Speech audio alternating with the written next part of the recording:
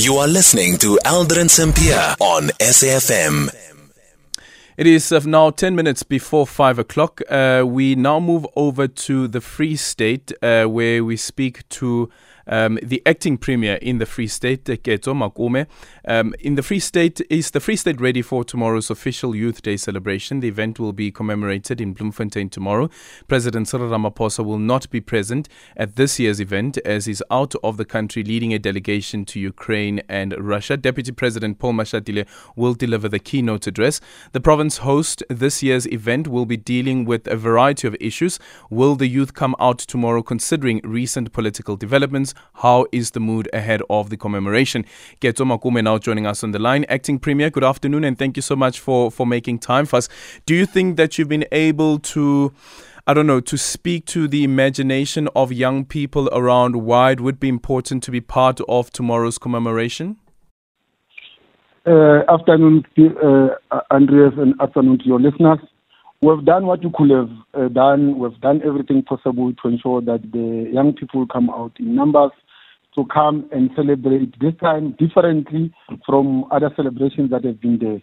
We are actually bringing the financial sector, the private sector, and the public sector into one event where there will be availing opportunities and availing skills and training programs that young people need to be empowered with, and ensure that young people get the help and get assistance from tomorrow, actually started today and tomorrow and on the 17th.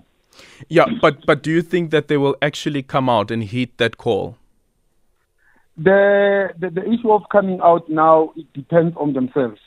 But one wishes that they come out because we've brought everyone and we're bringing them so that anyone and every person that has a dream about the future needs to be assisted in one way or another. So we're bringing these services now closer to them using this event of theirs.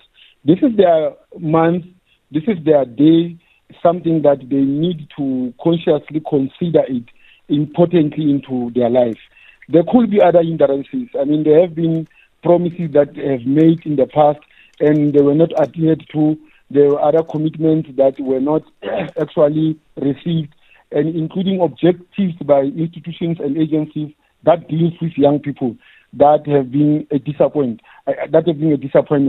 But now we're trying to reshape and reposition tomorrow's event into something very different.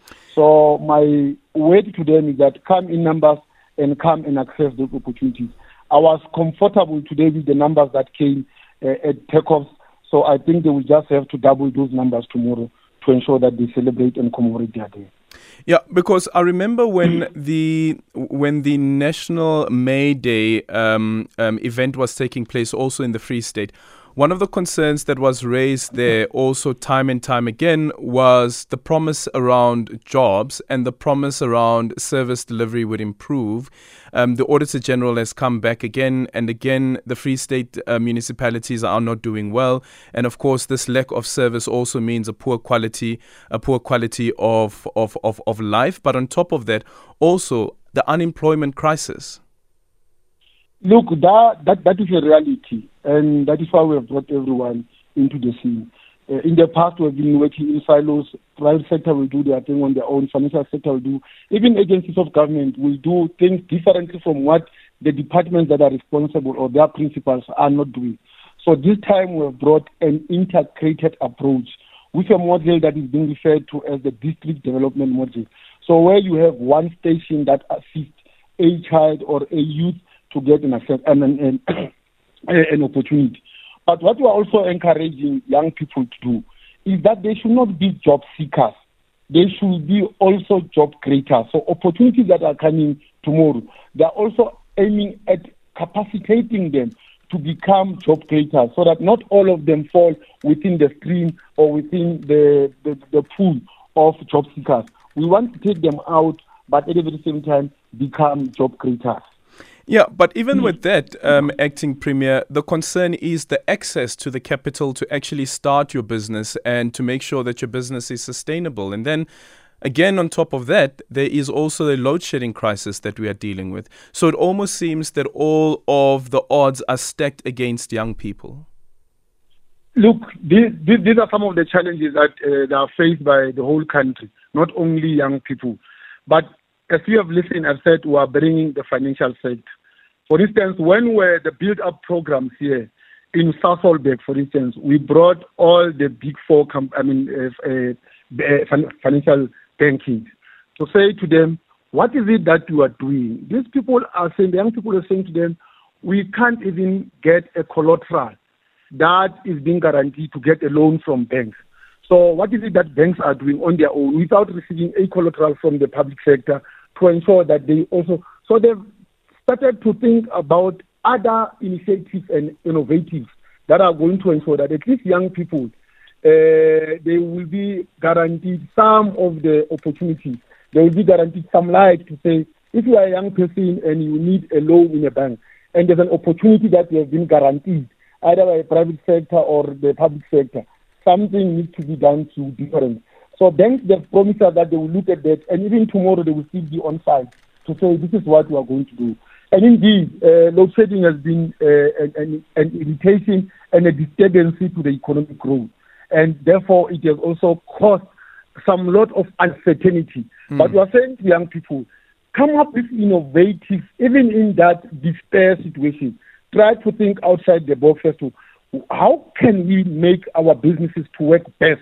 How can we make our programs, our activities in a situation where there's also load shedding? What is it that we can do and coexist in a situation that it seems to be so despair? Yeah, and you speak about private companies, and now these are banks, but government's own DFIs seems to be a problem. The barrier to entry is very high, and also some of the criteria that's being used by these financial institutions coming from the state itself. I tend to agree. I couldn't agree with you much on that one. For instance, in our case, we've got the Free State Development Corporation, which is the FDC. There has been a conversation that has begun, I think it was around January, from the government, Lekgotla, that was asking the same question. Why do we give the same percentages, or why do we expect the same percentages after we've guaranteed a personal loan in relation to the interest to the loan? In the same way that banks are doing, because we are agencies of government. Why can't we think something different? So the FDC has promised us that once they've reviewed their policies, they will come back to us and relook at these things. But most of the government agencies, really on that one, I agree with you. It's something that needs conversation. So tomorrow when young people come in up in numbers, they need to engage with, because these people, we have asked them to bring their principals, so that if the needs arise, there and there at the stadium, something must kick in, something must just come out, and there has to be a resolution on how government agencies, particularly those ones that are responsible to empower young people and women in this case, they need to be considerate in relation to what they want to get in return once they've given loans or they've given support to these organizations. Thank you so much for your time. That is the Free State Acting Premier, Ketso Makume, ahead of the Youth Day celebrations that will be taking place tomorrow in Bloemfontein, that is in the Free State. The keynote address will be delivered by the Deputy President, Paul Mashatile, as the President of the country is currently away, leading a delegation to Ukraine and Russia.